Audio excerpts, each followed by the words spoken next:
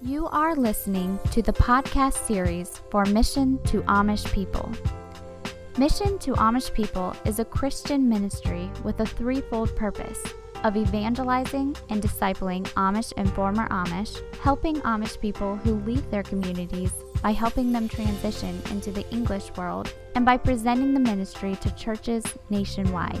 You can find out more about Mission to Amish People by going to their website at www.mapministry.org. Today's message is an audio conversation with Bruce Lingaman entitled To Kill a Lion. This is part 1 of 4.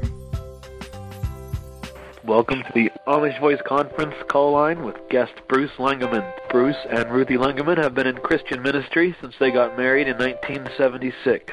He's actively teaching, life-building seminars and classes, marriage conferences, leadership courses. He's pastor, Pennsylvania, minister with the Hopewell Network of churches. He has 9 children and 11 grandchildren.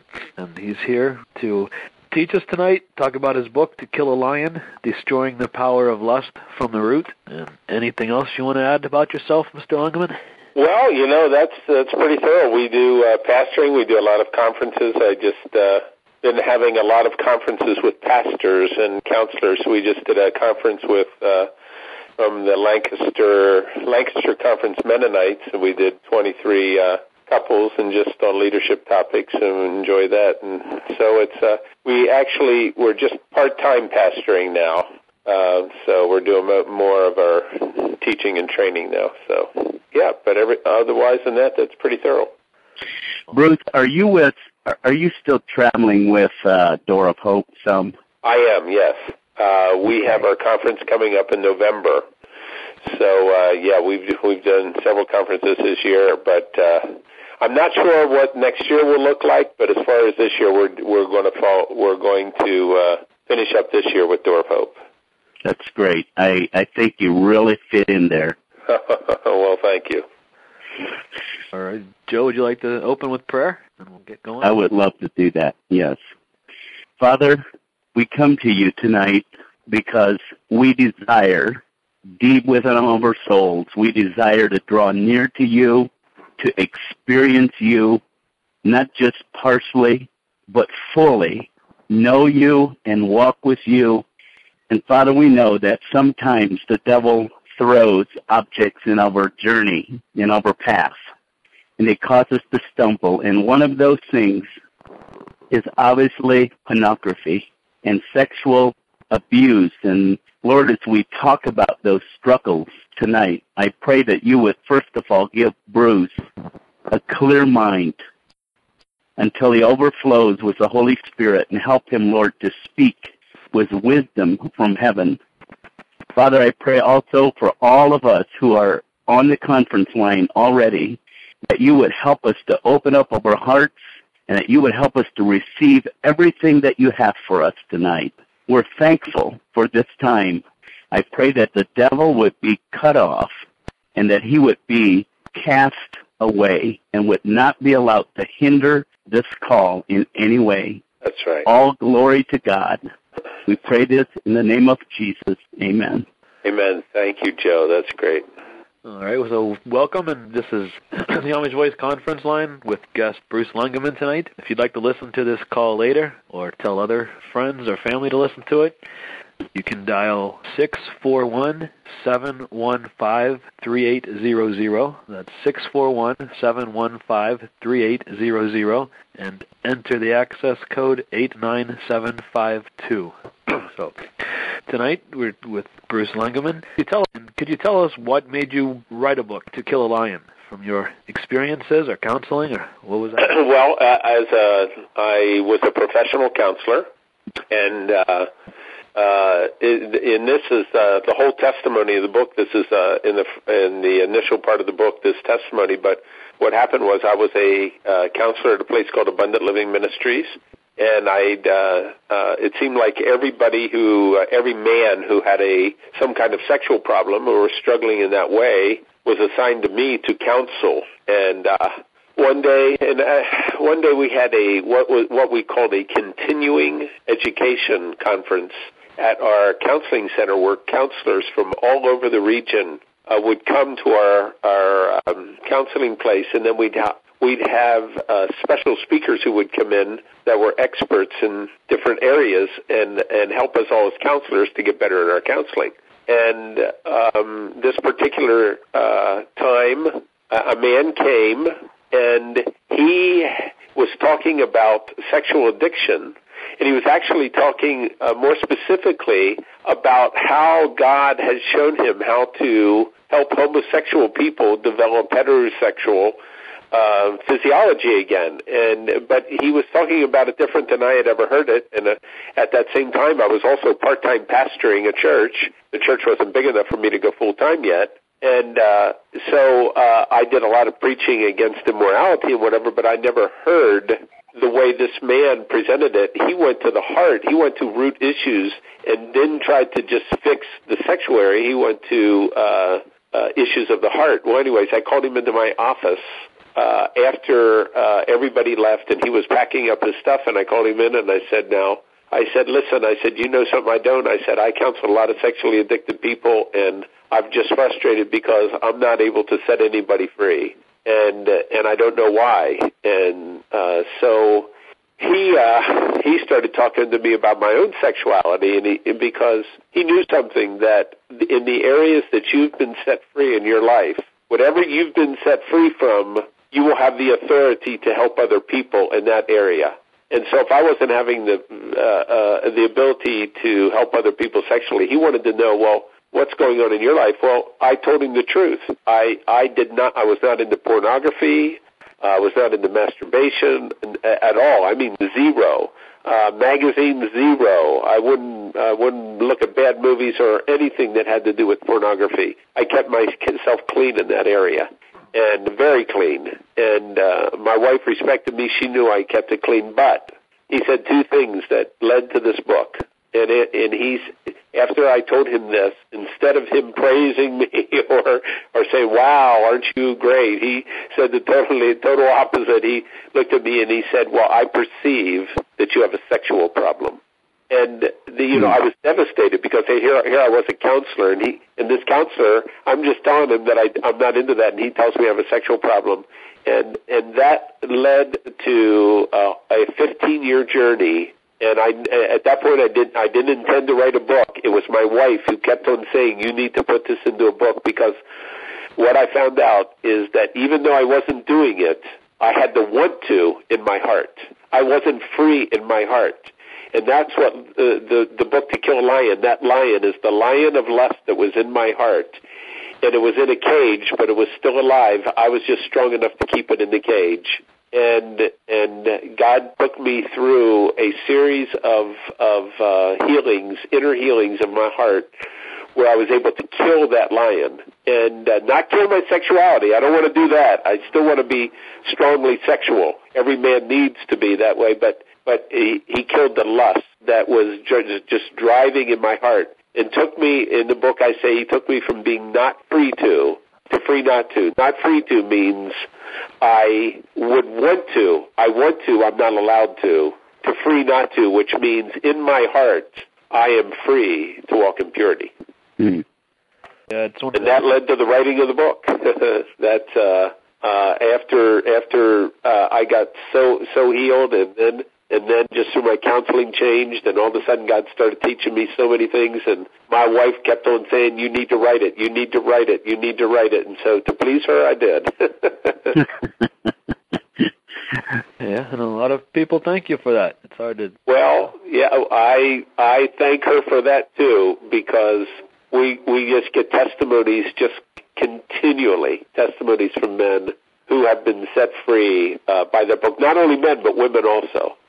Yeah, and you talk about in your book how this is a lot of people don't talk about this. You say most sexual offenders are masters at covering up their sexual involvements because exposure means social shame or loss of something precious. So it is difficult to talk about, especially with other Christians, because most men are ashamed of these things. That's right. So it means even more when somebody like you helps other people by being open about it. Yes. So we have 24 callers now. Okay. If you have a question for Mr. Langeman. Remember, you can press 5*, and we'll see that you have a question, as most of you are on mute, and then we can get to your question when we have time. So if you have a question, press 5*, and we'll see you have a question. So, Mr. Langeman, you talk about, too, in your book, not just coping with the problem, which is not just keeping the lion in a cage, but overcoming it, killing it. And most Christians, it seems like they're taught, just fight it, deal with it your whole life, like you said in your book you did, but we're never free from it. So how does one get to be free and not just fight it? Well, that's the big question. How does one get free? And I think you're right. The one of the greatest truths I learned, and I believe that it is a growing approach now. And I don't know if my book has opened a lot of doors, or there's some other people that God's been revealing the same thing to. But you can't overcome sexual lust, by fighting sexual lust. Because all you're doing is you're fighting a symptom of a deeper issue. Sexual immorality, lust, sexual addiction comes because of many different issues in our heart. And it's when there's voids or places of pain in our life. Now, there's many places it can come from. But when there's these places of pain in our heart that have not been to the cross, what the mind does is the mind medicates the emotions through sexual fantasy. And that's just the way, the dysfunctional way the mind works, and that's the dysfunctional way that sexuality, our sexual physiology works. It medicates the pain in our heart by creating a need to fill that void of pain sexually. And it is a counterfeit drive for the intimacy and love that we really all want. So we can. There's just so many different areas that when I learned about my own life, and I learned that because I tried to fight sex from the outside and just fight sex or fight my desire for sex by focusing on sex. And even though I didn't have a problem, I knew that there was this inner desire that I wanted to change. But, all the books, even the books I read as a counselor to try to get better at this, so many of the books, not all the books, there's some great books out there, but so many of the books, they leave you feeling guilty and shameful. Well, guilt and shame approach just makes the whole problem worse. That's not what Jesus came to do, just to put condemnation, guilt, and shame on us. He came to give us the tools to set us free. And that's the excitement about it, that overcoming sexual addiction or dependence on sexual lust is actually a life-transforming process. It will transform your life as you get to the roots of what's causing it. Does that make sense to you? Yes. Yeah. And you also write that to try to overcome sexual addiction outside of the power of the Holy Spirit will only lead to failure. So what role does the Holy Spirit have in overcoming this? You say that's where we have to start, and without the Holy Spirit, we can't overcome it. Well, the way I look at it is, and this is right on the first page of my book, in the first chapter, one of the first couple pages, Jesus said in John chapter 8, around about 32, he said, "You shall know the truth, and the truth will set you free." And the role of the Holy Spirit in this is to expose the lies that Satan has injected into men's minds, the lies about the pain that we are housing in our hearts, and to reveal the truth that puts these lies to flight, literally puts these lies to flight. And so the power of the Holy Spirit comes as he reveals truth to us. And honestly, I say it again, I can't imagine someone overcoming an addiction to sexuality without the Holy Spirit giving guidance and shining his light in the darkness. But for me, it was a 15-year journey. I felt like God was right by my side. All right, yes. Jesus taught we can't do anything without the Holy Spirit. So. Oh, that's right. Absolutely. You told to try on our own because we're only going to fail. You talk about sexual abuse a lot. That you say ranking at the top of all things that destroys lives is sexual abuse. And later you say the most common door to sexual addiction is sexual abuse. So can you talk a little bit about the sexual abuse? Yeah, I run into this more and more. In our culture, because our culture is so sexualized in one area, there's two arenas.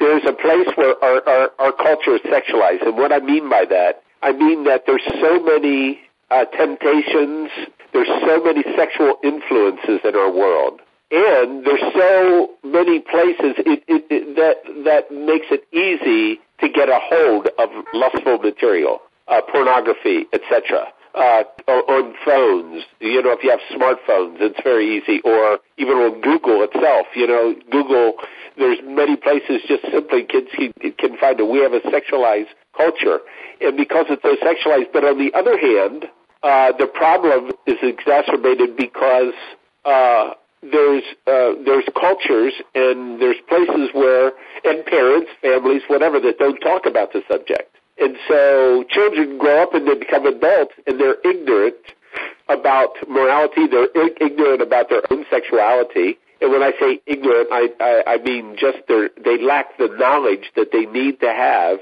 about sexuality, and so they don't know how to handle it. And so what happens is they experiment because they have this driving urge to express themselves sexually, which is, it's normal to have an urge to drive to express yourself sexually.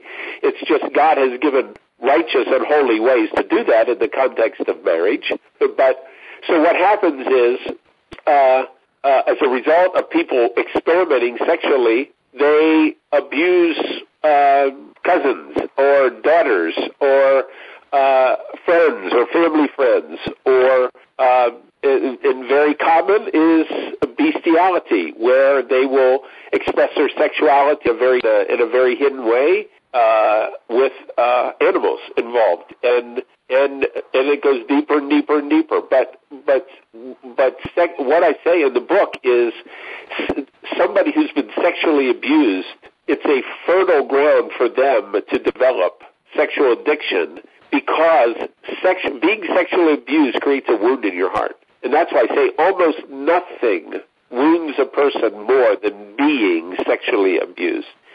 And that's why in our conferences, especially my wife, she stands up and she says, especially to men, because I do more conferences for men, she stands up and says, men, you keep your hands off those girls, because you touch those girls, you will ruin their lives.